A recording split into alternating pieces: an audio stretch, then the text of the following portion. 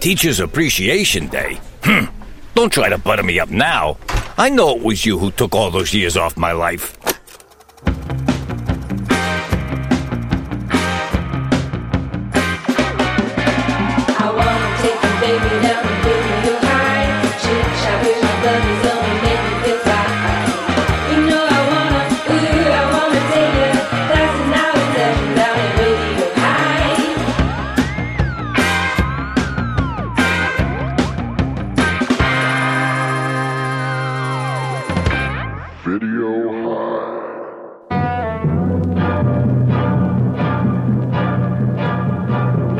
Today's movie is a 1976 South Korean-American co-production called Ape.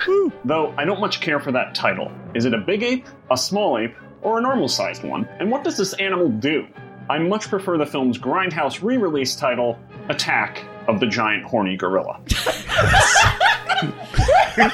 Ape, directed by Paul Letter, was rushed through production to capitalize on the release of Dino De Laurentiis' King Kong remake. The movie uses suitmation, a filming technique made famous by the Godzilla series, where an actor in a monster suit stomps on a miniature city. Ape opens with a 36-foot simian escaping capture in the waters off South Korea. The creature fights what was billed as a white shark in the film's trailer, but what is in fact a dead sand tiger shark that the actor in the ape suit twirls around like a bad dance partner.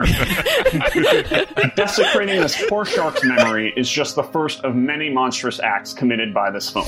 We then meet Marilyn, played by Joanna Kearns, a Hollywood star who is shooting her first movie in, quote, the Orient. Upon arriving in South Korea, she meets up with her on-again, off-again lover, a journalist named Tom, played by Rod Arentz, a man who never learned that no means no. Marilyn wants to focus on her career, but Tom insists on taking her back to her hotel room and even proposes marriage. The ape terrorizes the countryside, appearing at random and somehow sneaking up on farmers in broad daylight, in the middle of an open field, no less. Sneaking up on people is something this towering creature manages again and again throughout the film. Davis, played by Alex Nichol, is a tough-talking, xenophobic U.S. colonel stationed in South Korea. And he's reluctant to believe reports of the ape's reign of terror. Have any of our people seen this monster, he stresses. He later says of the South Koreans, I've seen these people's parades. They're very good with masks and costumes. Yikes. Shortly after Marilyn is taken by the ape during her film shoot, the military attempts to subdue and capture the creature with gas. What follows is a calisthenics routine as the ape swats at helicopters flying overhead, ultimately knocking one from the sky and flipping at the bird. A GIF classic. During this long sequence, Tom whisks Marilyn away to safety. She later tells him that there was a kindness in the ape's eyes as he held her.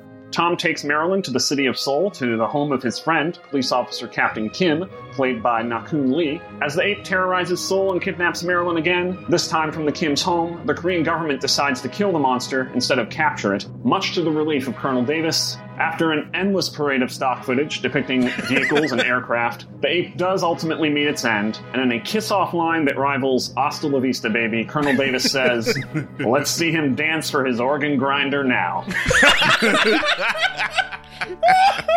As Tom holds Marilyn, both saddened by the loss of the giant hairy lug, he imparts, he's just too big for a small world like ours. Wow. Aww. Wow. Classmates, this is Ape.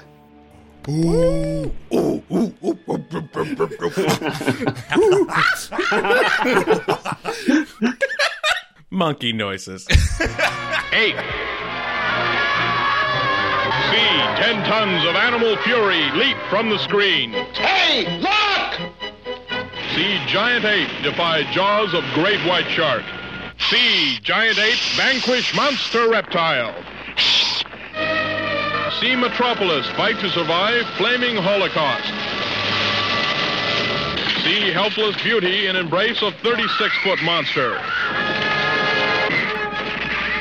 See Ape.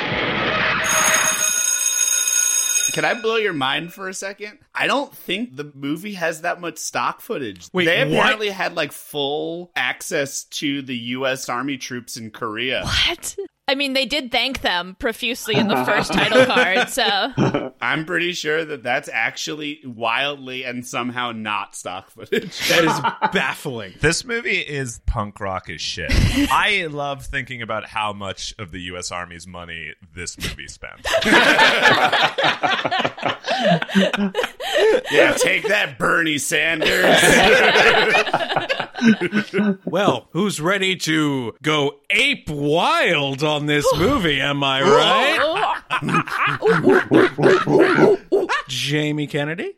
'Twas the American military complex killed the beast. Damn it! No! Oh, now I have to write my final thought again. Damn it. Greg Hansen. Gentle? This is a goddamn podcast, and you want me to be gentle? Casey Reagan. As Garrett said, in the vein of this film's 80s Grindhouse re-release, I am a giant horny gorilla for this movie. I would follow this movie all the way to Korea. Pressure it into sex whenever I can. Do some light negging by shaming it for pursuing a career instead of a life with me. Then I would propose marriage as a test and get cagey whenever it gets brought up again. That's very involved just for a singular movie. I really care about this movie.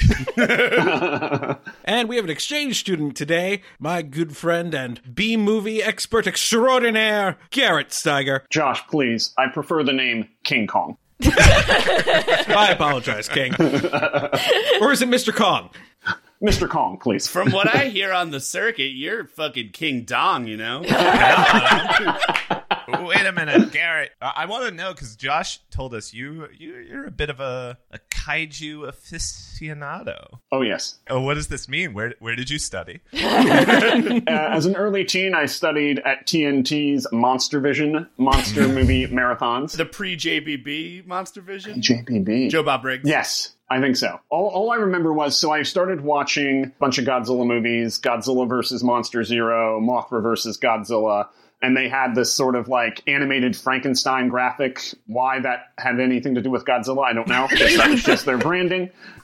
But that's sort of where my love of kaiju all began. And how does ape stand up in the canon of kaiju movies? You know, it takes a lot for me to dislike a kaiju movie, but I feel like they all exist on a spectrum between, like, sincerely love and ironically love. I would say ironically like. Right? Like, it's on that end of the spectrum. Yes!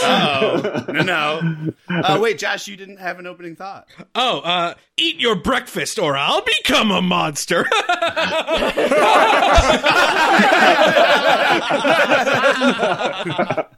Wait, is Dad gonna hit us? Not if you laugh enough at the marionette, kid. Oh, God. I have so many thoughts on the marionette. Those kids loved those puppets. Nobody in history has loved a marionette as much as those kids do. And if there is someone who does, I don't want to know Bob about Baker should frankly talk to them so that they can save their marionette show. Like, it's tough times for them right now. I will say, though, the fact that those kids weren't in the same shot as the marionette, they were probably reacting to something legitimately funny, and then they just were like, how about a marionette? Those kids ran away. They were just like, we can cut it. It just made me think, oh my God, Korea's going to go crazy when they finally get television. If these kids are entertained by this, just wait. Your kids are going to love it. So we open like any good kaiju movie does, right? With the producers thanking the American Army for its cooperation. I would love if the next Kong versus Godzilla movie opens with that same title card. Only, like, also includes Space Force. Like, the producers of this movie would love to thank the American military and Space Force for all their help. Space Force renamed Guardians this week. Is that right? What? Oh, I missed that. My Twitter feed was a cascade of Guardians of the Galaxy, like, what a bunch of a-holes. Gifts and things like that. Is that the movie with the raccoons? Garrett, we should let you know. Please try your best not to reference any A movies with Greg. He gets nervous, and it really others Greg when you reference a Hollywood film. My apologies. Yeah, we get the opening credits, and the music fucking kicks in. The music is unbelievable. And it's from the sweet. Soul Symphony Orchestra. This is legit music. But it does kind of sound like the Music Library Overture. They're just going through all the themes.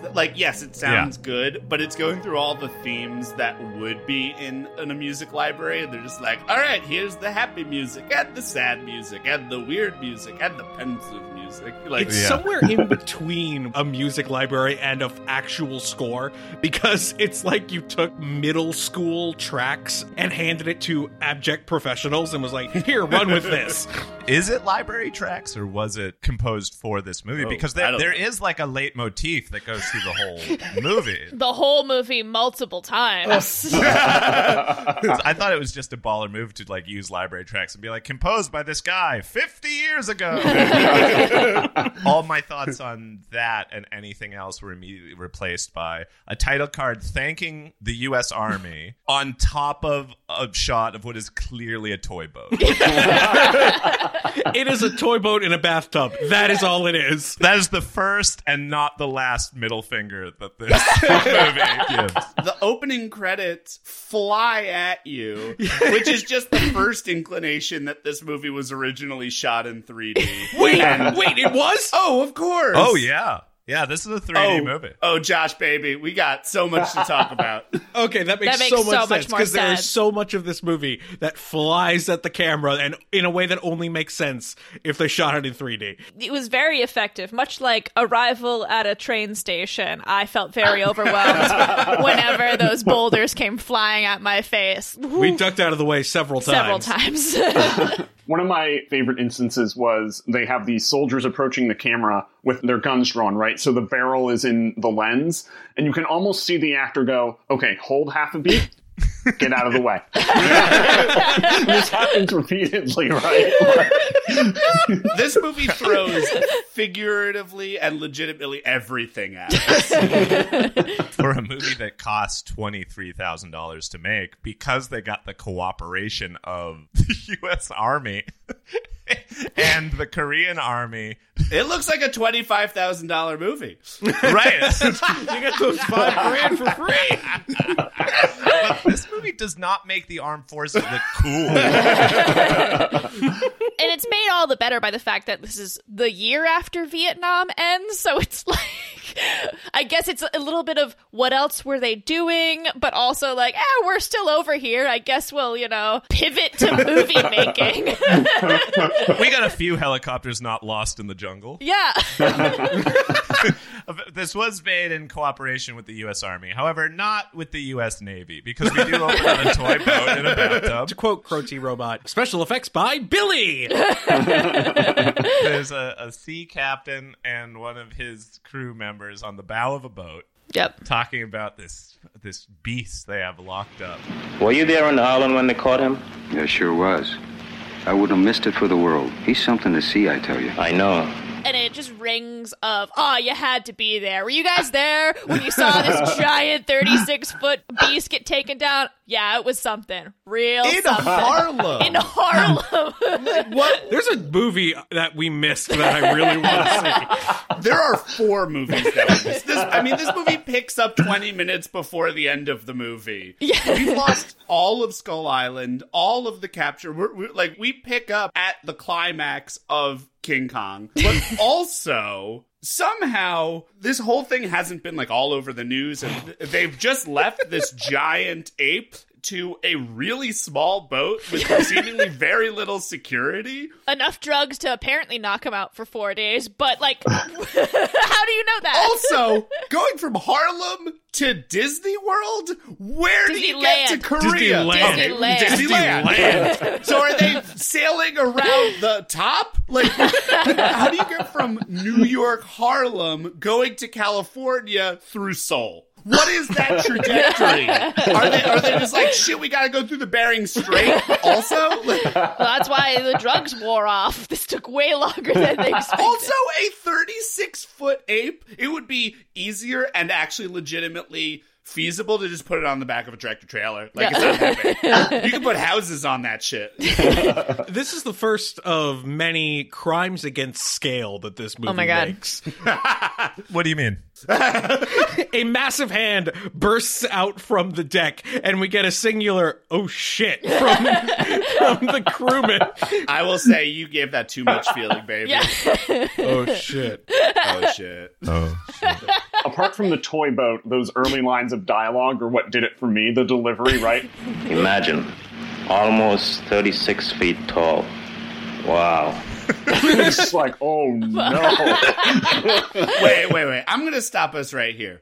Did you guys not love this movie? I loved this movie. I'm somewhere in between. Uh-oh. We are going to have some problems. Do I wish it was 20 minutes shorter? Yes. No. Like, that's No. my biggest thing. Yeah. Like, I think if it was tighter, I would have liked it way more, but I found 40 myself... minutes longer. I needed 40 minutes less of vehicles. So you want to bring moving. Peter Jackson in for this, is what you're saying. Oh, I will watch this over Peter Jackson's King Kong every day. 100%. Every day. I'm not sure I can argue with that. I'm going to show you the first note I wrote while I was watching this movie. Better than King Kong. The drawing of an ape in the top left corner. And a little drawing of an This ape. is also the tagline of the movie. You know, King Kong gets bogged down in all of this character development and story. No, I don't need any of that. 2 minutes into the movie, an ape has busted loose out of a boat. That boat has exploded, and that ape just starts kind of grooving like the Caddyshack gopher in the middle of the ocean. And then fucking tangos with what is clearly a real dead shark. Also, the boat that he's busted out of is a quarter of the size of the actual ape that comes out of it. The hand comes up, it is the size of the deck, and then the entire ship explodes. Well, it's like that inspirational poster of like an iceberg. You don't know what's below the surface. The ship looks normal, but like it's really big underneath. Is that an inspirational? Yeah, maybe the boat just had a really big basement. Oh, shit. Okay, if the ape is 36 feet tall, And it is. how big is this fucking shark? If the ape is 36 feet tall, he's about waist deep in the ocean. So the ocean at its deepest is about 12 feet. You could do the ape shared universe with the shark and the snake it fights later. If that ape is 36 feet tall, these are massive animals that could command a movie in and of themselves. Yeah, if this ape was just wandering around Harlem, that leads me to believe that this is a world where there are just unexplainable giant animals in the path of human beings, and you just get out of the way. I'm about to National Geographic your asses because the biggest shark is the whale shark at 60 feet. And so, really, this is just a middle-sized shark. Okay. Middle-sized white shark. Don't bring color into this. Damn it. Garrett, the movie will get racist enough. You don't have to help it. Well, speaking of scale, this is a good time. I have an anecdote from the movie Kong Skull Island that I've heard before, which was when they were in production for it, the director, Jordan Vogt Roberts, was confronted by the art department because they were trying to figure out what the scale of Kong was going to be in the movie. And they were basically trying to make it like the 40 to 50 foot range, and they had put a whole bunch of cool things, really trying to sell 50 foot. And they had the 36 foot version, the 50 or 60 foot version, and then like just to be ridiculous, they threw in the 104 foot tall version. And Jordan was like, that one. Like, wait, but the original Kong was like 40 feet, and he climbed the Empire State Building. If you want all these things, we'd have to like change everything. Yes, that one. Hell yeah. And that's how this movie feels as well. Yeah. Bigger. Bigger. But we keep saying 36 feet. Bigger. Bigger. Can we just appreciate how fucking stinky that dead shark fight must have been? Oh, thank God this movie is not in smell-o-vision. Right. This guy is standing in a costume shop, ape costume. At most $36. Yeah, $1 per foot. $1 per foot. It's standing in like an enclosed pool, ripping a dead shark apart. Like, that's gotta smell so bad. It is. And they did it for our entertainment. And entertained I was. I certainly was. And the ape does the like pull the jaw apart thing, the iconic Kong move. Kong's finisher. You know, just like the WWE, Kong will look out at the crowd and be like, you all want it? You want the jaw pull? All through this movie, the ape is really feeling himself. He like puts his hand up to his ears like, you want it? I would love to watch this movie with the color commentators. Yes. I want to get JR just be like, oh no! It's a snake! He swat the damn helicopter! He swatted the damn helicopter! He's giving the crowd the finger! Oh, that's uncalled for! I like that my JR just screams and yours sounds like Jimmy Stewart. Jimmy Stewart's really a fixture on this podcast at this point, the amount of times we do impressions of him. Truly. Oh, the apes destroyed Bill's house! Marilyn's in Captain Kim's house, and that came. Goodbye, you old buildings alone!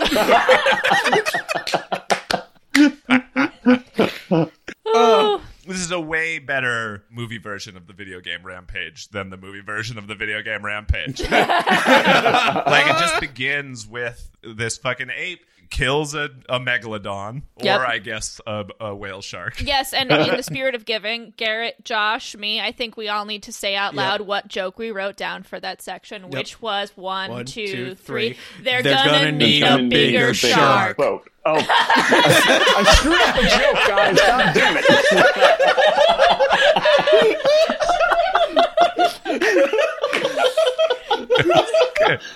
That was good. Although they did probably need a bigger boat, because that thing ripped it to shreds. 40 minutes into talking, we're still on the size of the boat. But we get right into guy in gorilla suit stomping toy buildings. Yep. Yeah, he walks through the ocean to Korea. Right. So, where were they? This movie takes place in a Pangea-like early Earth where everything was very close.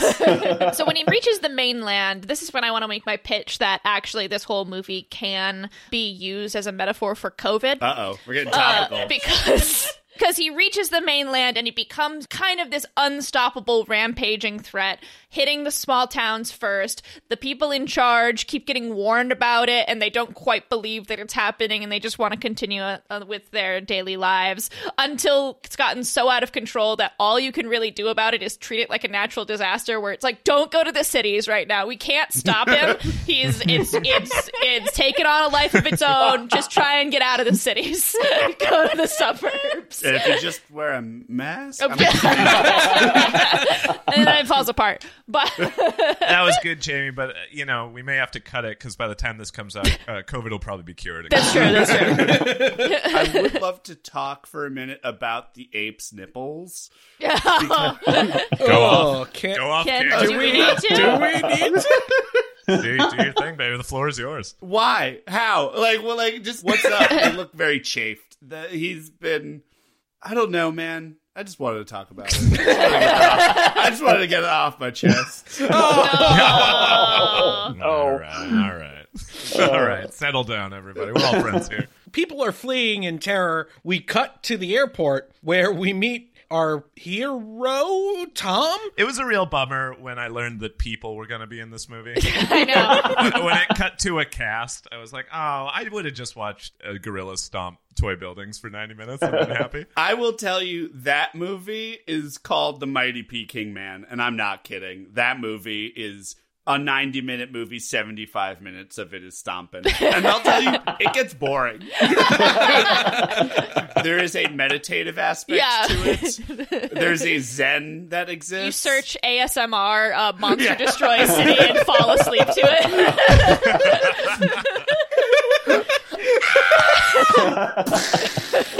All right, now I'm going to be pulling down some power And getting caught in them. There's going to be some sparks.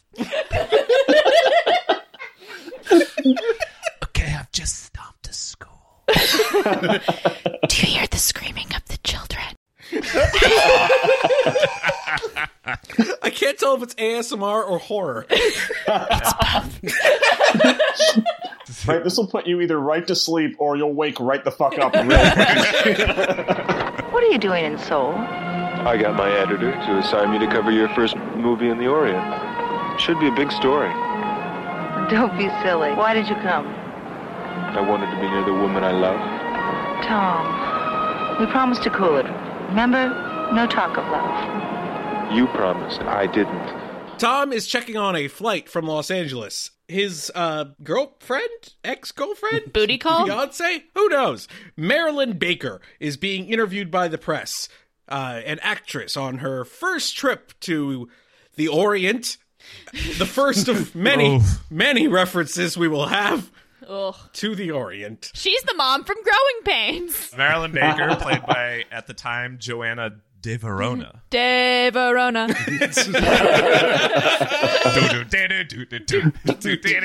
She's a really good TV mom. De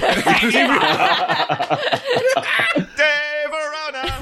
De Verona by The Crap.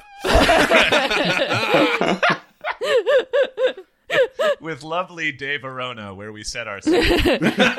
So she plays movie star Marilyn Baker, showing up to Seoul for her first movie. Also, in real life, her first movie. It was actually, I understand that this movie is just aping, pun intended, King Kong. But I actually thought it was funny to have a person playing a movie starlet getting off a plane and like being interviewed outside an airport, because it motivated all the people when they were stealing the location outside of the Seoul airport, all of the people standing in the background just like staring at the camera. It was like, oh yeah, it's a movie star, so they'd be staring. I have a question. Did they green screen them into that parking lot? There were certain shots that looked really strange. There was. I don't think so. I think that just the key lighting was like harsh as shit. Everything was in focus in a really strange way. Whoever was doing the bounce that day deserves a lion's share of the $23,000 it took to make it. To solidify Tom as a character in our hearts, Tom has stalked her to Korea using his job as an excuse. And this is a movie, as well as the U.S. Army, this was a movie made in partnership with Korean Air. I don't know how good an ad for Korean Air it was, because Tom, a creep of creeps, can just walk up to like the front desk and be like, hey, is this person on this plane? Yeah, sure. 9/11 hasn't happened yet. Information if you want it. She is thrilled to see Tom. She gives him a big kiss. Like, she is at least horny for Tom. She is, but she wants space. And he loves her, and she's like, you are really just my flight attendant that I run into whenever I'm shooting a movie somewhere. And he's proposed to her multiple times already, right? It's even better. He has told her back in LA that he loves her, and she asked for space. So, of course, he followed her to Korea. They get in the car and engage in a little bit of, again, partnered with Korean Air, tourist pillow talk. They just, like, sweet talk each other while pointing out highlights on their drive from the Seoul airport to the... But spoiler alert, they really hang a lantern on... He talks about the South Gate and how it was built 500 years ago, and they've restored and rebuilt it, and I'm like, that ape is gonna destroy the South Gate in this movie, and I can't wait. We never get to that fireworks factory. No, it turns out you can wait. Yeah. I was so disappointed we did not get Chekhov's landmarks. Yeah. And they only do the shot of the South Gate, right? And then she's describing other buildings, and it's just all off camera. Yeah, right. We don't get to see any other buildings. They got the one shot. That's what we call in the business runtime padding. What's that building over there? It's where the president lives. It's very impressive, especially with that mountain behind it. They might as well have been reading like the TripAdvisor too. So they were like, hey, maybe tonight we could meet up for dinner, take a romantic cable car up to the top of Seoul Tower, hang a love padlock on a fence, an activity enjoyed by thousands, of course, every year. Oh, baby, if we're short on time, we could always prioritize the Joseon Dynasty Gallery at the National Museum of Korea. Tripzilla called it a must. And only Tripzilla can defeat the ape. Being instinctive rivals, there's no doubt these cinematic colosses will attempt to destroy each other. Oh, I want the sequel, Ape versus Tripzilla. Ape versus Tripzilla, yeah. It is wild, and all of this is being done because she's trying to dodge the subject that he's just proposed marriage to. This movie has so much padding, you could fucking lock an inmate in there. You can just keep someone there for years and years. I was wondering at this point what was going to happen with them, because they love each other. Where could this go? Oh, they get together at the end. That's interesting. No. That's climactic. The ape continues its destruction. A farmer finds giant footprints of the ape and then the ape itself. And then we cut to my favorite character in the movie, Colonel Kim. Captain Kim. Captain Kim. Your favorite character? You disrespect his rank? I'm sorry, Captain. He gets a phone call about the ape. An important phone call over breakfast. Yes, that's right. He's having breakfast with his kids and his wife. Some farmer had too much to drink this morning, I'm afraid. He says he saw footprints 5 to 6 feet long, belonging to some sort of monster. A monster? What kind of monster? Eat your breakfast, kids, or I'll become a monster. Family seems really happy. It seems like they're always laughing and having a good time. It's a really healthy family. It's what happens when you put fucking Bennies into your kids' cereal every morning. Everything's hilarious. It's also maybe the worst offender I've ever seen of the quick movie telephone call. Yes. His wife gives him the phone. And he goes, yes. Okay, and then hangs up, and then sits down and explains what we've seen in the movie so far. Like the fact that he doesn't say, a giant ape? Yeah, very sober reaction. Well, I mean, he doesn't need to do that because Colonel Davis is about to do that. Every other scene, Colonel Davis is just having the one-sided, like, what? What do you mean it's a giant ape running around destroying things? Has he gotten to that building? He did. Oh, no. Goddamn motherfucking shitfuck. That guy could not hold his tongue. And he's the only one. No. They really let Alex Nichol, the actor, off the leash in this movie. They really were just like, fucking go off, Alex. It was like, so wild. Nobody else was cursing, or like everyone was very restrained, and every time they just cut back to him, he'd just be like, what do you mean there's a giant ape? What kind of bullshit is that? What kind of fucking asshole talks to me like that, you piece of goddamn shit? Now, what kind of bullshit you trying to hand me? A footprint 5 or 6 feet long. Look, Captain, this is Korea, not Scotland. The Loch Ness Monster couldn't make it over the Berlin Wall. He refuses to believe in this ape until very late in the movie. Until it's too late. Until it's too late? Until numbers are skyrocketing and LA is the epicenter for the disease. Ooh. What? It was going for Disneyland.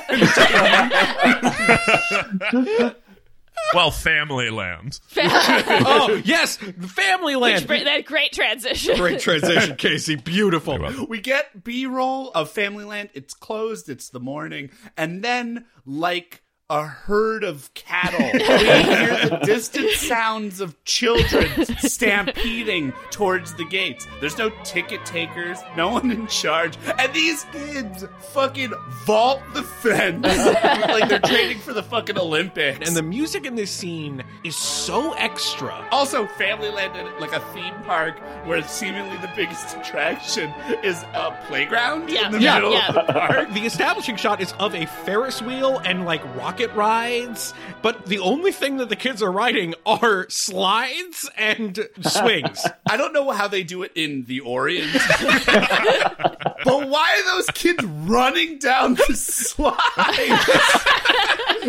They don't know how to use a slide. What's happening? Is that new technology over there in 1976? What's happening? The slide technology was far ahead of ours. It's baffling. It's a baffling scene. And then one lone adult shows up and she's just like looking at them. She's not saying anything. She's just like, oh, kids. Oh, shit, a giant ape. I love that the ape is just watching the kids play. The ape is very innocent because shortly after this is when the snake fight happens. And frankly, you can argue that the ape was there to protect these children from this horrifyingly large snake that would have eaten all of them whole. Yep, and destroyed Family Land, which would have devastated everyone. And the economy. And the economy, yeah. You can't close Family Land for 9 months. Oh, God, Jamie, this movie Ape saves the children from another enormous monster creature. Who is just chilling. That snake ain't doing nothing. It's not really attacking. It's but it just is there. Huge. It's massive because he's 36 feet tall, as previously established. Okay, so because something is big, it needs to be controlled, Jamie? Yeah, man, it just doesn't, it's too big for our little world. Guys, you can't talk about Garrett. He's right here. Garrett, how about the snake monster? How does that rank in Kaiju canon? It's always good to have a giant snake monster. How nerdy do you want me to get? Because there's a giant... Yes. There's a giant snake monster in the Godzilla films called Manda, which has a close place to my heart. He fights a giant submarine named Atragon with a huge drill on the front. Hard to beat that. Oh. Wait, the submarine has a name? The submarine has a name, and it is Atragon. I love it. Everything has a name, Josh. Is it conscious? Is it a conscious submarine? No. Oh. See? So when I say, I guess, Atragon fights the giant snake monster Manda, the people that pilot Atragon. Yeah. Still great. Sorry, I did not mean to mischaracterize Atragon as having sentience. It's a Gundam. I was sort of taken for a ride because you said a submarine named Atragon. Well, I wasn't sure if it was like a Jet Jaguar situation where it was like the USS Atragon. Right. Named is such a semantically interesting word. And titled. The titular Atragon. Casey's like, wait. We're burying the lead here. Submarine? So, not quite Manda levels. No. But this is a big old snake. It is a big old snake. Maybe that's why Family Land was closed. Whoa, we have this large fucking snake here. Keep your families away. And what I love about that, too, is we get another instance of the filmmakers trying to capitalize on the 3D effect, but the rubber snake that the ape throws hits the camera lens. Oh, yeah. And they were like, great, cut, print it, let's move on. And you see for a minute the person in the ape costume go like, ooh, what? Sort of peek like, is everything okay? Did I break it? That's better than 3D. Like, sure, later in the movie, arrows and stuff fly at you and you make it feel real. But what's the next level beyond 3D? Remind people that there's a camera. Yeah, don't just feel the presence of the snake. Feel the presence of the matte box. It's very Mel Brooks breaking through the window with the camera. They break into the soundstage next door. Right, speaking of that, Yes. the next thing... We cut to a Kung Fu movie! No, but is it a movie, though? Yeah. I don't think it's related to Marilyn's movie. Oh, that's a different movie. So were they shooting a movie? I couldn't tell. Yeah, there's a whole bit of crew. Okay, there was a film crew there. Okay, because I was who ran away, who abandoned their posts truly really quickly. They're not going to go down with the ship, and I think that that's frankly unprofessional. One of the many movies being shot in the story of this movie. Again, a way this film plays with the concept of film. I imagine when you got to see this movie in 3D, some of this stuff was probably pretty cool because there was like a lot of spears going right at people, kicks that were like point of view kicks that came at the camera and stuff like that. I mean, if they did it well, which who knows? They're shooting this scene and one actor notices the ape step up over the hill. Kind of, again, with a certain swagger, kind of like Crip walking And they panic. And yes, the crew seems to run away, Greg, leaving the actors there to fight the ape. Big ups to the actors who just immediately pick up flaming bows and arrows and start shooting it. It does beg the question of, in Korea, do they just use real weapons when they're shooting these movies? I guess so. Which seems dangerous. I don't think that's a good idea. Those arrows were aflame when they came straight towards the camera. That's also like a wild thing because the movie does sort of posit the idea that they do all of these things in one single shot where they're just like, okay, and then we go off screen and then we get the flaming arrows. We don't have special effects guys to do this. We just sort of grab them and shoot them at each other and we miss. And then that comes back later when they're shooting Marilyn's scene in her movie. I don't care how wide that master shot is. She is running too far away. Like, the camera cannot see her anymore. She did not have to go that hard multiple takes in a row. She runs through the entire temple. Like, no. Just This run off movie's screen. working their actors to the bone. You got to give the movie some credit. One of my favorite details with this film shoot scene is it ends with presumably part of the cast coming in with the battering ram. And then I was denied ape battering ram action. God damn it. Also, what did they think they were going to do? I think that was the crew, Greg. I don't think the crew abandoned them. I think while the cast was shooting flaming arrows, the crew was like, quick, get the log. The production log. Yeah. Every production is required by law to have a giant battering ram log. To keep a shooting log. The AC got confused. He's like, I've just been writing everything on this log here. And they run it straight at the camera and cut away. And we don't know what happens to We them. don't. And I want to know what happens to them. It is disappointing. So while the ape is having all of these shenanigans, while the ape is just getting into some mess. That scene is the greatest. If you want This some scene is whiplash, insane. Colonel Davis is talking to Captain Kim, and apparently there's a big press conference waiting. Colonel Davis goes, to hell with the press. I gotta smoke this goddamn cigarette. he asks Captain Kim what kind of cigarettes he smokes. They just have a prolonged discussion about cigarette brands. A great little button of, they're Chinese cigarettes called Long Life is like, that's brilliant. Come on, guys. Beautiful. Jamie, I'm going to join you on this COVID train because here we have someone not only denying the existence of the problem, and now I'm going to denigrate the press. Screw those people.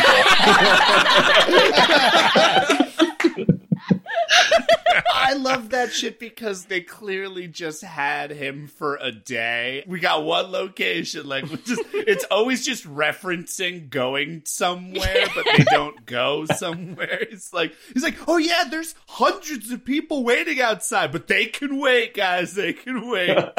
Production value is in the discussion, not the show.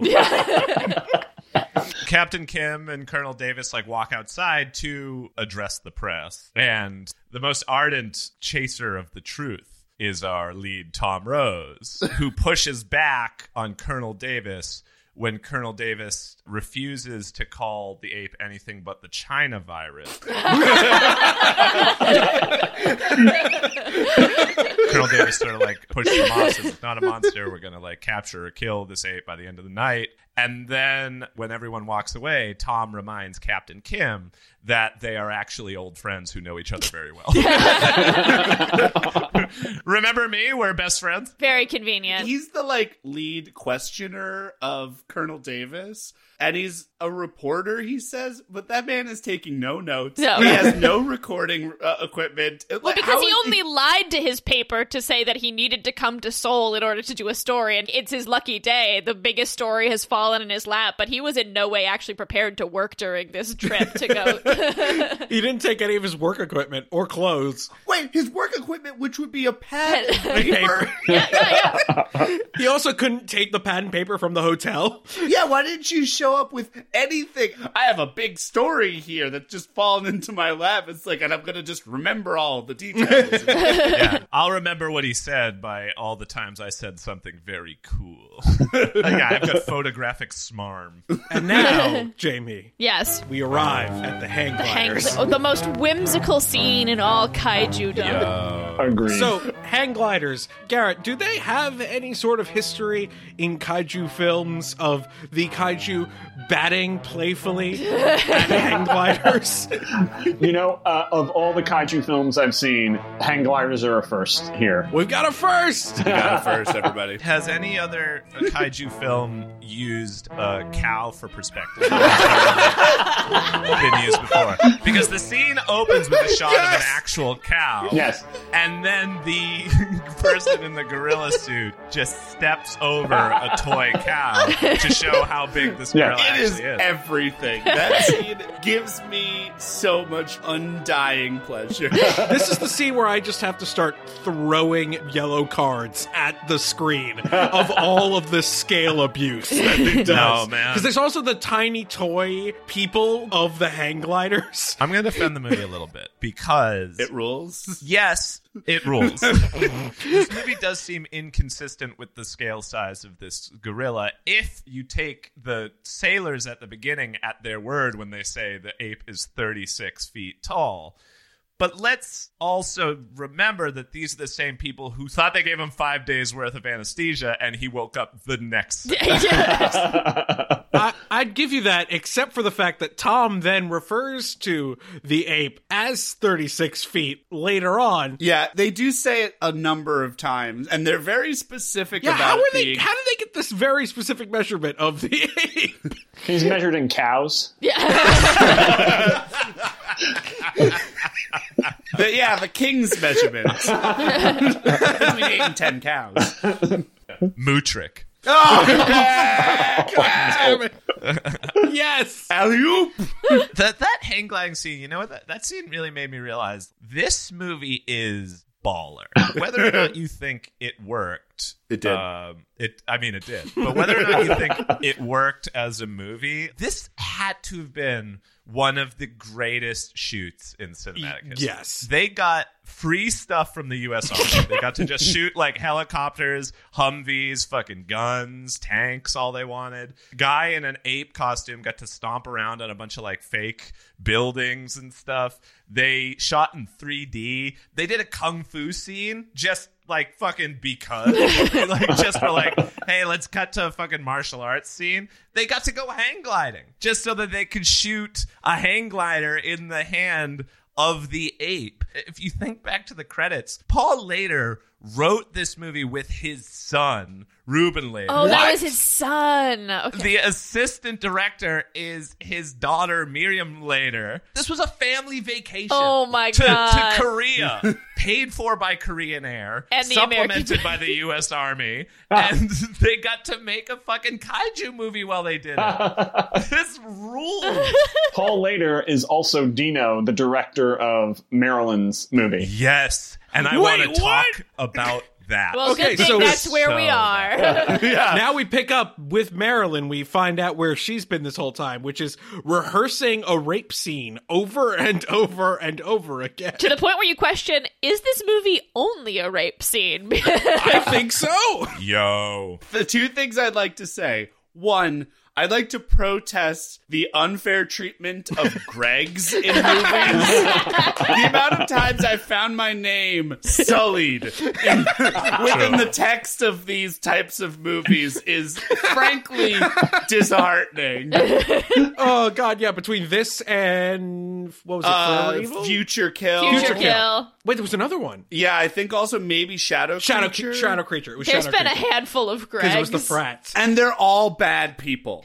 Art imitating life. The man she's acting against, Greg, is very intense on the rape scene. The director asks him to be more gentle, which he is not happy about. He's a method actor, guys. The line... Okay, now remember, Greg, rape her gently. Is legitimately the most single, uncomfortable, and simultaneously like bonkers sentence ever written for a movie. It's wild. That is a crazy string of words.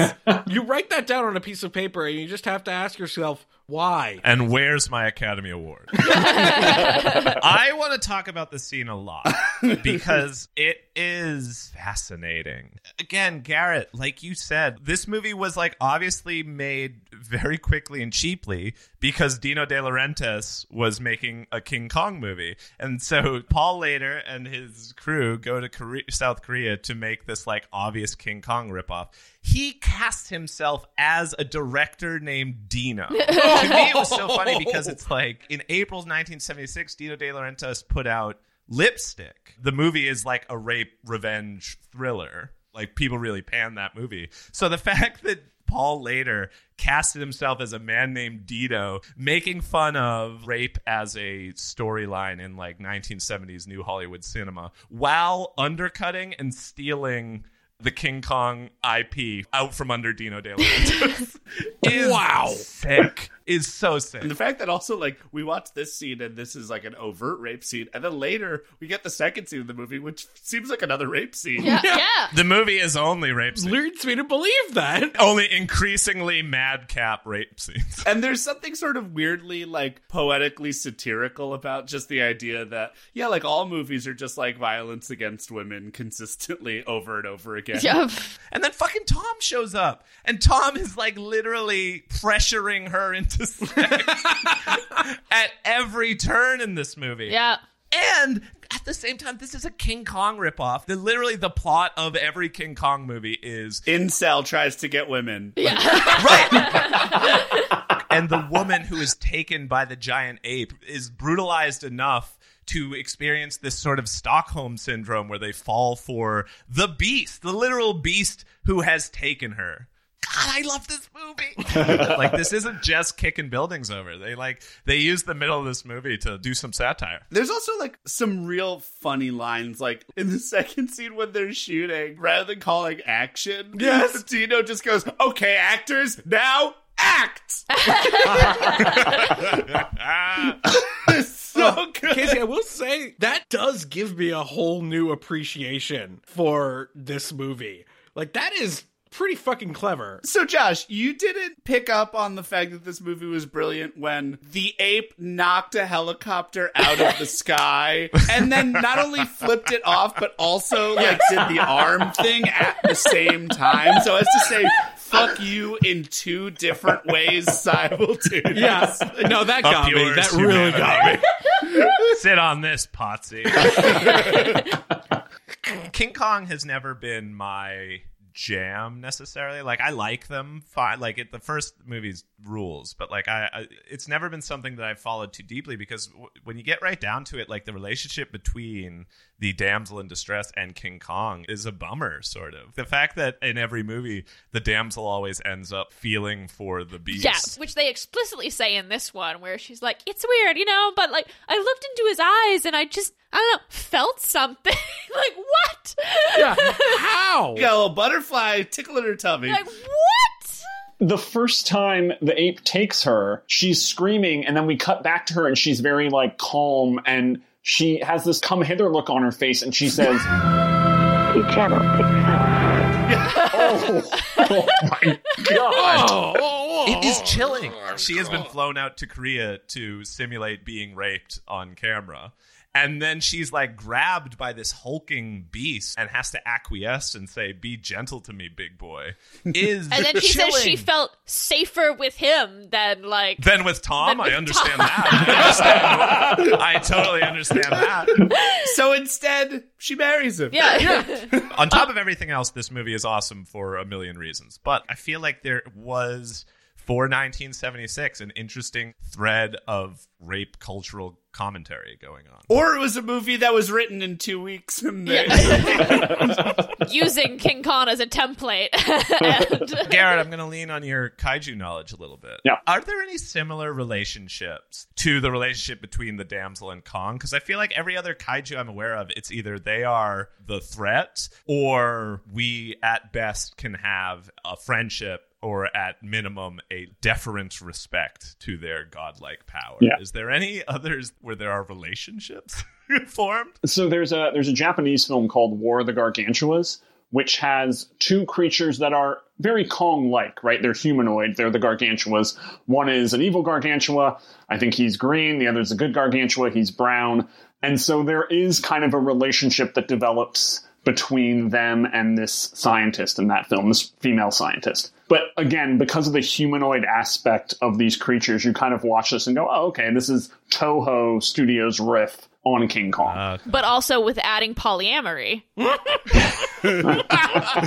kaiju thrum. Yeah. There's also Gamera, friend to children. Friend to children, yeah. Yeah, Gamera's on a lot of watch lists. How close a friend to children are you, Gamera? They had to update it later to Gamera, friend of people. Are we talking about Nagbla, the North American Gamera boy love association?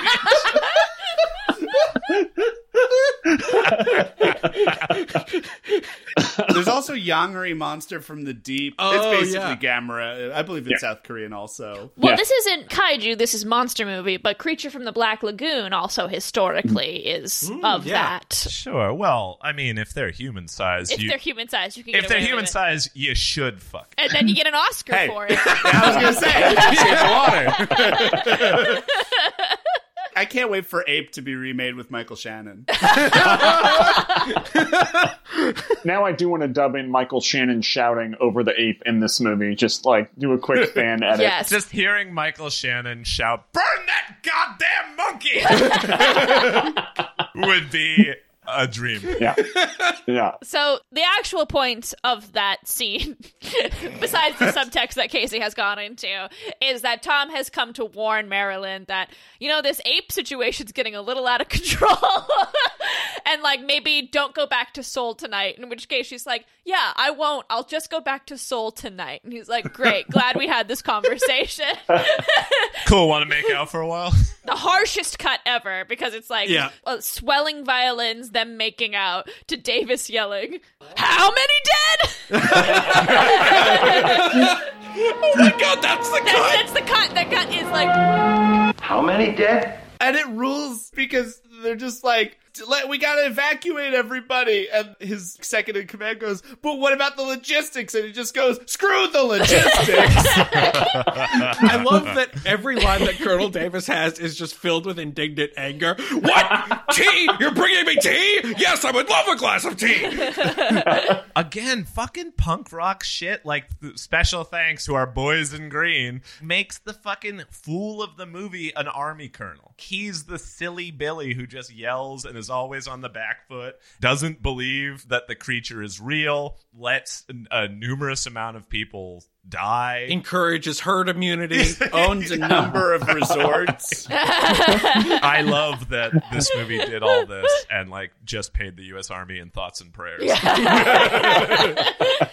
See, they are worth something. We learn that the ape's just been fucking rampaging, and we see just villages of people fleeing from their homes, getting into trucks, and it really made me think that fuck, I know there's a giant ape out there, but Koreans are all babies.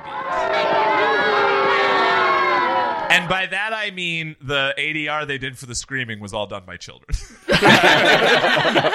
And they're running from, again, another crime against scale that this movie has. There's a process shot of two very skinny legs that they're running from. Oh, those legs were fucking awesome. It's like a guy in leotards, black leotards that don't have any hair on them. When we saw that sort of perspective shot, I knew this movie had me because the thought I had was pee on them. Do it. No, we've had too many movies with pee jokes in them. We've had too many. We were due. Pee on them. The crowd goes full Dustin Hoffman. Mr. Ape, are you trying to seduce us? Oh my god, it is the same shot! The legs weren't bad. They were pretty nice ape legs. Yeah. That is another instance, though, where you feel like the ape, this 36 ape, somehow surprised all of them, right? Yes. They run around the corner oh my god, I didn't see that 36 ape standing there. It was blocked by that one-story tall building. Right. Seemingly, Koreans don't listen to almost anything because also later on, there's just people still in Seoul after they've been evacuated, just in their homes. In game rooms. Indoor dining in restaurants. Masks off. Tom and Kim are following the ape's trail of destruction. And scent, probably. Yeah. It's probably not that Big hard. Stanky ape. Marilyn is filming another of the many rape scenes that I have to assume are in this film that she's making. A sillier one, though. It's outdoors, a very large, very ornate, very nice looking temple. And Jamie made a great point talking about the complete impossible logistics of the camera lens in this scene. Because they're in one part of the temple, they start the scene, then the actors run outside of the temple through many doors and walls. Across a bridge. Far out of the range of this camera. They're expected to keep acting, but when she is inevitably taken, the director actually doesn't see that happen. So she went too far over her mark. There was no reason for them to keep this performance up. She ran like a quarter of a mile and somehow could still hear when the director's like, They don't see her get taken. The cameraman sees something in the background, but he doesn't know what. Ape in frame. We got ape in frame. Hold for ape. Hold for ape. Hold for ape. Oh, I also love the shot we get of the ape while he's watching this. He's just sitting, chewing on like a giant tree, happy as a clam. He's brushing his teeth, you know? Gotta keep those big chompas clean. Yeah. I kind of appreciate that the movie is called Ape and it features all this rape, but I feel like I don't appreciate that. I really wish that they would have just leaned in and everyone's just always eating grapes. There's lots of drapes on all the windows. There is, though! There is! In Captain Kim's apartment! That whole apartment is completely covered in drapes. Holy shit. Holy shit, we've cracked the code, guys. We did it. They have to do another take of the running because there was ape in frame, and then at the end of the take this time, the ape grabs... Did I say tape? No, I'm just saying tape rhymes with ape. Yeah. We should just name all the words that rhyme with ape. Yeah. Before Marilyn could make her escape, the ape grabs...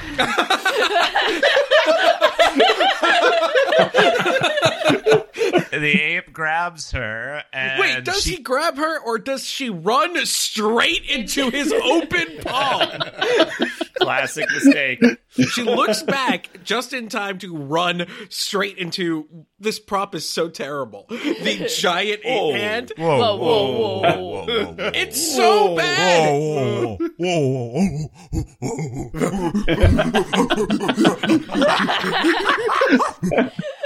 Uh-oh, now he's pooping into his hand and flinging it. It's on the lens. Sorry if you speak bad against this movie. My inner ape comes out. My animal side. The hand is like barely covered in crepe hair. Like just crepe? This is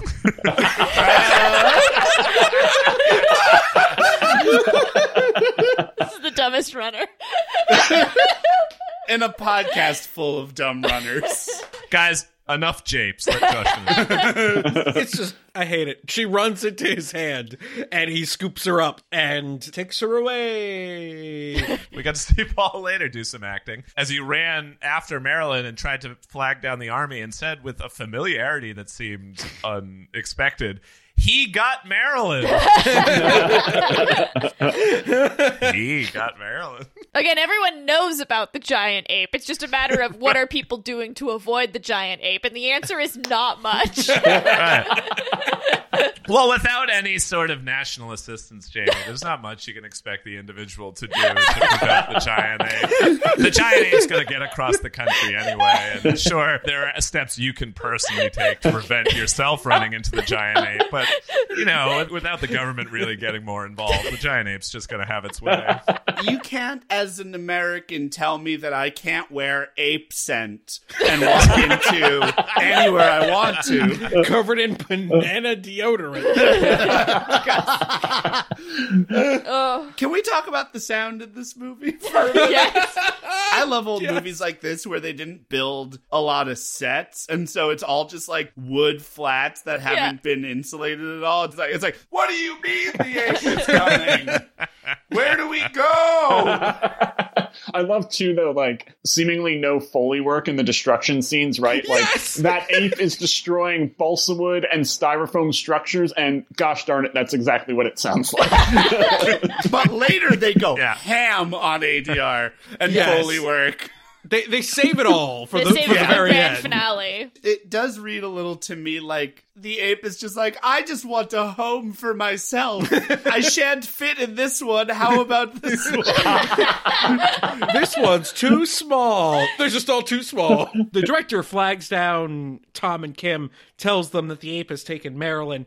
Kim radios Davis, and Davis gets a call from someone who demands the ape alive. A higher up who I can only assume is Walt Disney, because they already sold a lot of tickets to this one-night event at Disneyland. Well, he's the only man with enough power to command the U.S. Army to keep this ape alive. Upon hearing that Marilyn's been taken by the ape, our hero Tom says, I'll hang here. Captain Kim, you can go get her. Changes his tune when he learns that they are gonna gas the ape. Yes. Tom borrows a Jeep. The first of many Jeeps that he borrows from Captain Kim and does not return. I love Captain Kim's line later. The second one in the same day? Please. All right, we'll send you the bill, though.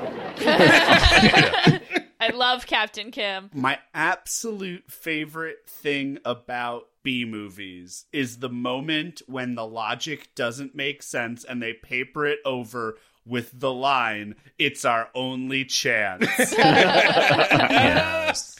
It's cruise control to good movie making. The U.S. Army is gassing the ape so that it can be taken alive. Tom saves Marilyn from a cave where the ape kept Marilyn so that he can do battle against the army. And meanwhile, the ape is slapping fucking helicopters out of the air. So they dispatch like 20 helicopters, and we see the full force of their command of the U.S. Army in this film. And it's sweet. It's a great helicopter sequence, if only for quantity. If not. These are minor inconveniences that he's batting out of the sky. This is also where we begin reusing the, ape theme that over and over and over again. We get this little ditty just on repeat from now until the end of the film. The haunting Torgo theme.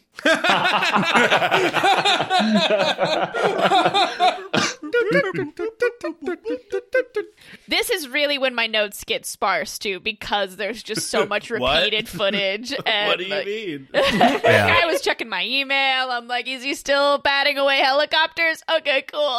But if you stop paying attention, then you will miss certain choice nuggets, like the helicopters coming straight at the camera or him flipping off the audience.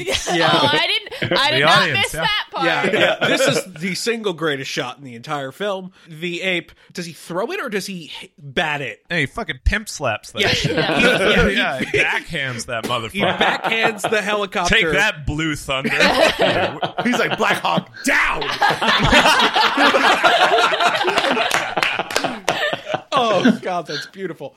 He slaps the helicopter into the side of the mountain. It explodes, and he flips it the bird. Not it. Like, us? Yeah. He flips the film, the audience, all of us, the bird. It's the most self-aware thing. It is kind of perfect that the last line spoiler of this movie is like, he was just too big for our little world. He feels like a guy in an ape costume that was accidentally like blown up to humongous proportions. So like he's very aware of like human customs and being attracted to this woman actress, but like he has no way of communicating it. So he's just stumbling around dealing with it. There was a little while where this was optioned for the last sequel of Honey, I Blew Up the Ape. Rick Moranis was attached. I would pay so much money to watch the movie of a guy in an ape costume and the ape costume gets stuck on him. Yes. And then a growth ray hits him. He becomes a kaiju monster and then is just like, nobody, could somebody help me? Help, for the love of God. It feels like that's the movie. That's one way to read it. I mean, cinema is all about your interpretation. I'm not a giant ape. I'm a giant human. What's the difference? Write it. You guys just got the green lights. that helicopter sequence does go on for quite a while. Yeah. What are you implying? Well, it just goes on for quite a while, and I realized that if there's any weakness in this movie is they really spend the time showing you how not good the gorilla suit looks. They like if they were a bit more choosy on the sequence, it might have played a little better. And as I was thinking that, the gorilla flipped me off. It knew, Casey. It knew. All right, movie, you win. No more questions. The next scene is Davis on the phone again, because to every other scene has to be a scene of Davis on the phone. But this is my favorite one because it starts with him saying, Now you tell those fuzzy-headed scientists, if they want them taken alive, they should come out and do it themselves, for Christ's sake. which is really the only part of the movie that pokes a hole in Jamie's thought process about this being COVID, because the military and the government are bowing to the scientists. So at this point, Davis is fed up. Davis tells his commanders that the ape escaped, and he finds out they still want to capture him one more time. You gotta love the movie's exposition just being, oh, we're just gonna do this again. I know.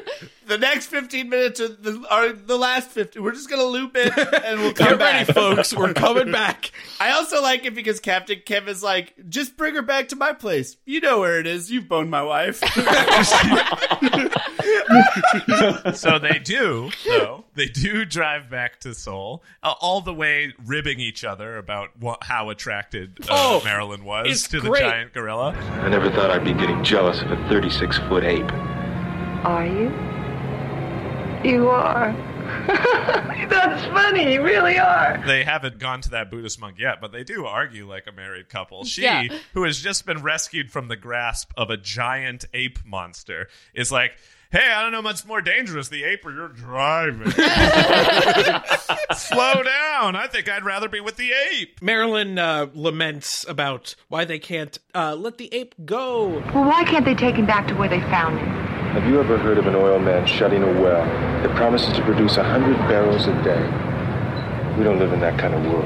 And this is like the beginning of a series of these weird, very much trying to emulate the end of King Kong lines. Yeah. It's a writer's room. They're throwing stuff on the wall, seeing what sticks, trying to get their 'twas beauty, but none of them land. But does King Kong have ape peeping Tomming in on two people about to have sex? Oh, God. We cut into a hotel where a husky, sweaty white guy is throwing himself on top of a young Korean woman. And we see on her face the horror at the thought of a horned-up monster pawing at her with its huge, hairy fingers.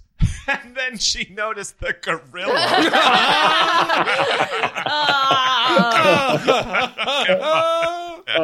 Now we get Mrs. Kim entertaining her children with the most terrifying puppet scene I have ever seen on film. Oh, okay. That's an exaggeration. Sid and Marty Krofft present Ape.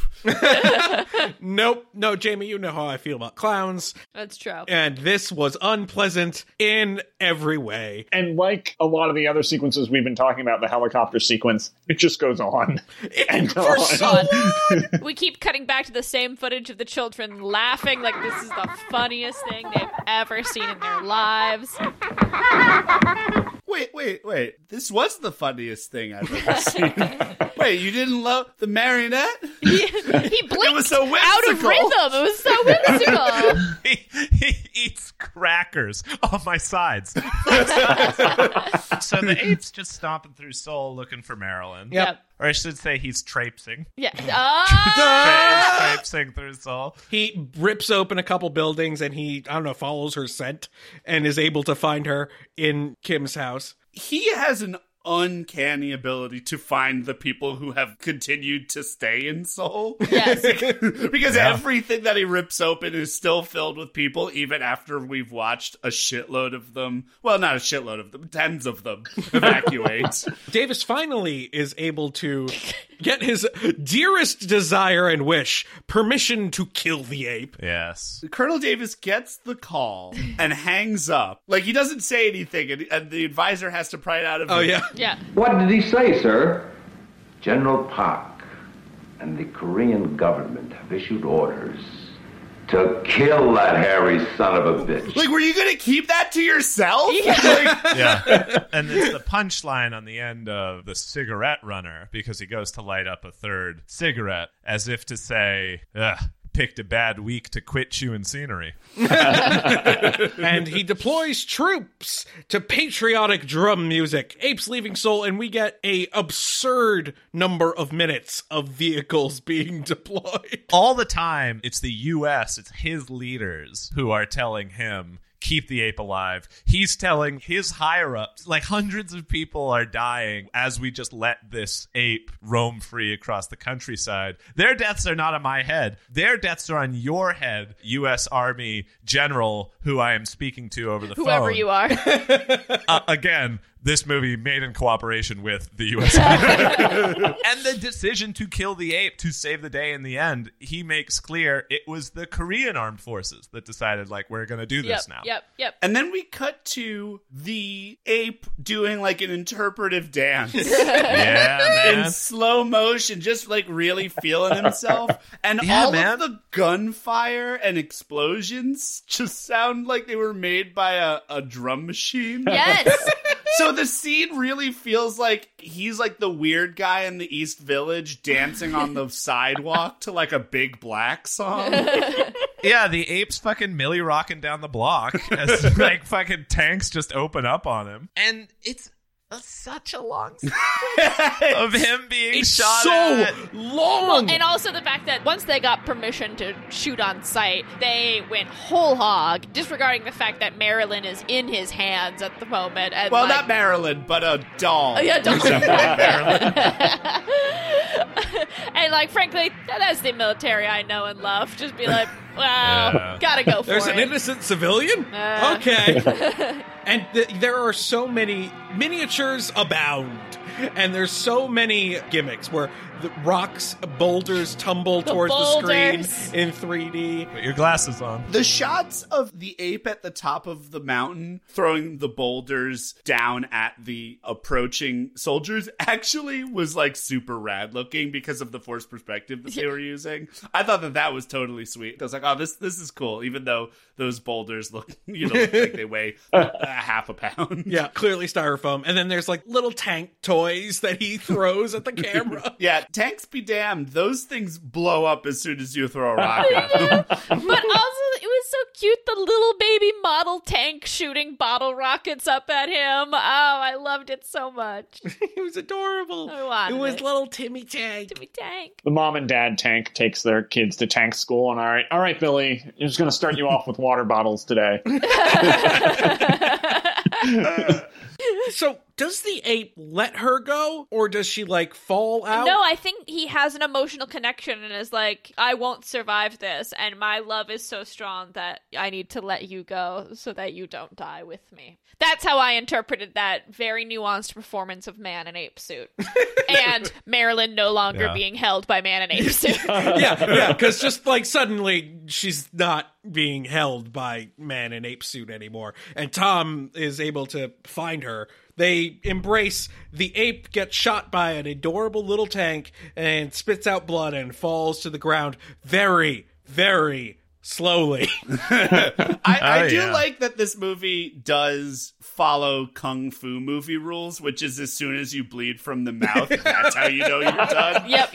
I did love that detail, right? He's been getting bombarded, and then, like, at the very end, it's, and I'm dead. We get our final moment of Tom embracing Marilyn and their equivalent of "'Twas Beauty Killed the Beast." Boy. It's just too big for a small world like ours.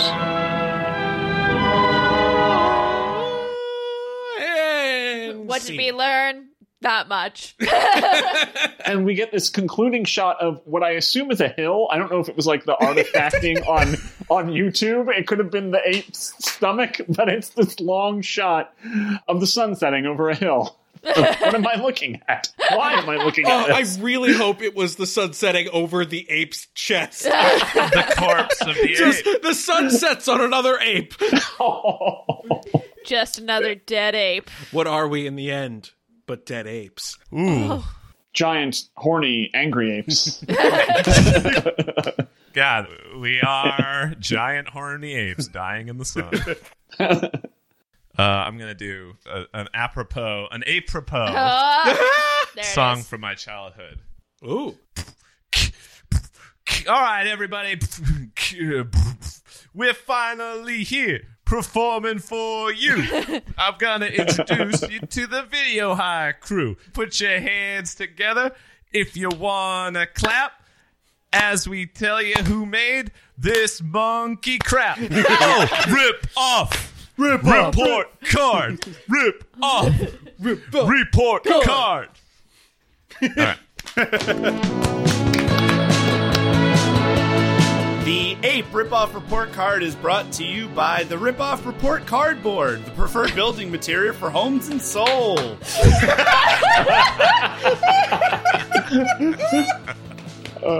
What can you say about Ape that hasn't been said already? This quickie was rushed into production to capitalize on Dino De Laurentiis' big-budget remake of King Kong that was due out in '76. It was advertised in the trades as the new King Kong, but their pants were sued off by RKO, so it was changed to Super Ape, and then simply Ape, with the tagline, not to be confused with King Kong. Ape somehow stands for attacking primate monster. Wait. Oh, that was my final thought. Continue. Okay. And the E is the E in monster. No. In an interview discussing his memories of the film, screenwriter Ruben Lader talks about the bevy of absolutely wild shit that happened. First off, of course it was shot in Korea because that's where the funding came from, and the producer had a relationship with Korean Airlines. Apparently, the plane that they took, Flight 007, to get to and from Korea, was shot down by the Soviet Union 6 years later, and it was like a huge thing. What? Whoa. Secondly, the movie was shot in 3D. Because of the ultra-low budget, they were looking for the cheapest option. So they ended up getting a basically jury-rigged option made by former Oscar-winning cinematographer Winton Hawk, who also fancied himself a director, creating a 3D system that was well within budget. The problems that arose, though, were that because it was basically a modified Panasonic camera, it would only take a 32mm lens, and it would only work if there was no camera movement. What? Sweet. He also mentions that the sort of satirical bits are, in fact, purposeful. Knowing that they had what he called peanuts to make the film, the best way was to make the most of their minuscule budget by making the movie more ridiculous.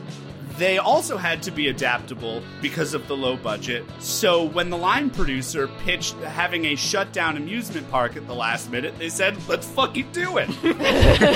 When asked if he remembered whether or not the costume was store-bought, he said, yes.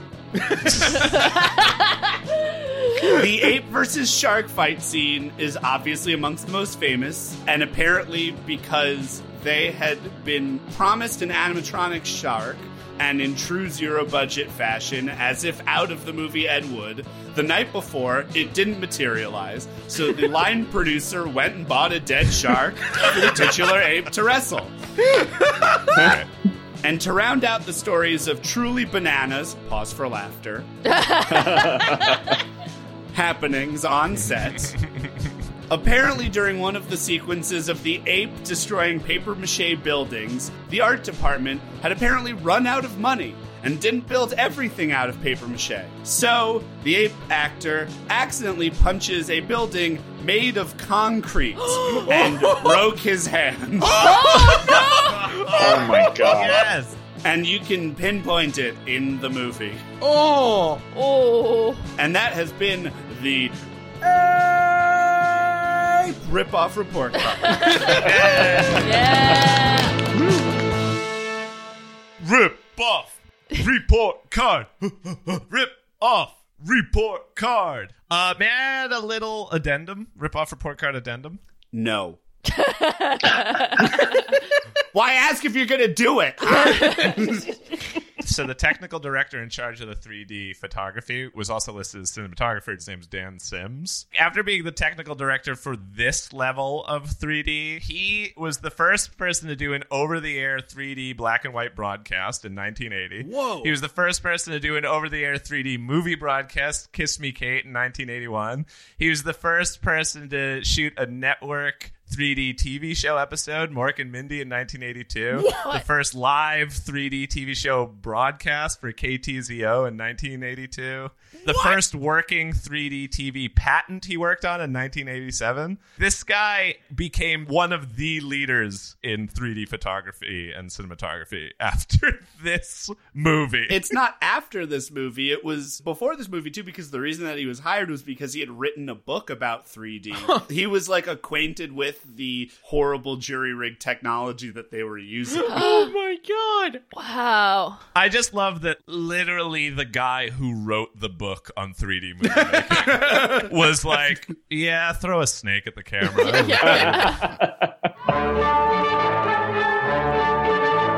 Classmates of Video High, that was Ape.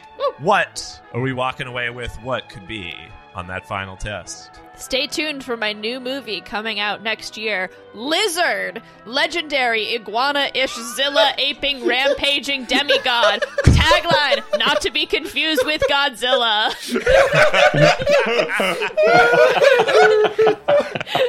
That's so good. That tired me out. It's time for Mama to go and get herself a little juice. I gotta make myself an Aperol spritz. Oh no. It wasn't the ham-fisted cinematic homages, shoddy 3D photography, and muddled rape cultural commentary. 'Twas bullets that killed the beast. Watching the man in the ape suit tramps around destroying buildings, I want nothing more than to do it myself, which is why I've come in front of the Video High Shark Tank to seek funding for my new business ventures. Escape rooms. Where you walk in and you have a tiny little village that you then just kick around and break as much as you want. This is $1 million idea post-COVID, I'm gonna say. All right, Josh, I will give you $23,000 for 100% of your company. Final offer. You know, it sounds like a pretty good deal. I gotta take it. Anybody else got any encounters? No, but I do have a Shark Tank idea, and it's called Really Big Shark Tank. Oh, funny you mentioned that. I also have a Shark Tank, but there's a giant dead shark in it. Can I trade you that for that idea? Done and done. Great. Casey, you're off. It's gotta be Jamie's giant Shark Tank. The film proposes that the ape was too big for our small world, but what if we're too small for our big world?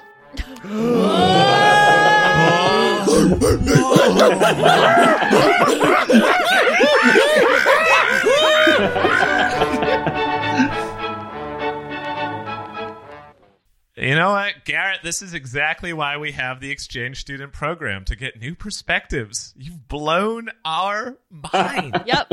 Garrett Steiger, thank you so much for joining us. Thank you. To pull apart The dead shark, that is. yeah, to pull apart the dead shark that is the movie Ape. Thanks so much, man. Thank you. It was a lot of fun. Do you have anything that you want to promote or do? Besides knowing a lot about big kaijus, what do you do? My wife and I are working on a documentary film about Odyssey of the Mind. It is a competition that builds teamwork skills and creative problem solving in students. So it's how my wife and I actually met in high school. Not a lot of people have heard of it. So that is why we are making this film. And if you want to find out more, you can follow us on the Twitter at OOTMDOC. That is short for Odyssey of the Mind documentary. Cool. Sweet. Where are you at with it? Were you shooting it? We are thick in the editing process, so we're actually a little quiet on social right now. We had shot a lot of footage, and it's my first documentary film, so it's been very exciting. I can't wait I can't wait to watch it. Thank you. Please go check out at OOTMDOC on Twitter and support Garrett and this awesome documentary. I can't wait to see it, man. Thank you so much. Thank you so much to our teacher, Philip Marlowe, Seth Applebaum of Ghost Funk Orchestra, and Gabriella Tessitore of Scout Harris for our theme music, Justin Ferrero of the Rizzos for bed music, and Sheer for our logo, and the entire Video High crew. Greg Hansen, Jamie Kennedy, Casey Regan, me, Josh Roth, and our exchange student, Garrett Steiger. Next time, what came first, the Carnosaur or the egg? Justin Ferrero joins us to compare the classic 1993 dinosaur blockbuster Carnosaur to that other one. Listen on Spotify, Apple Podcasts, or wherever you get your podcasts. And if you want to earn a gold star, leave us a review on Apple Podcasts. Then you won't have to stay after class and clean the erasers. I did some research into this, and I found out that the ape suit was made by a man named Philip Arthur City, but I think he was credited as P. Artie City. You, you son of a bitch. You get us every time with this. In your ear. Podcast Network. Whackity schmackity Trackety doo.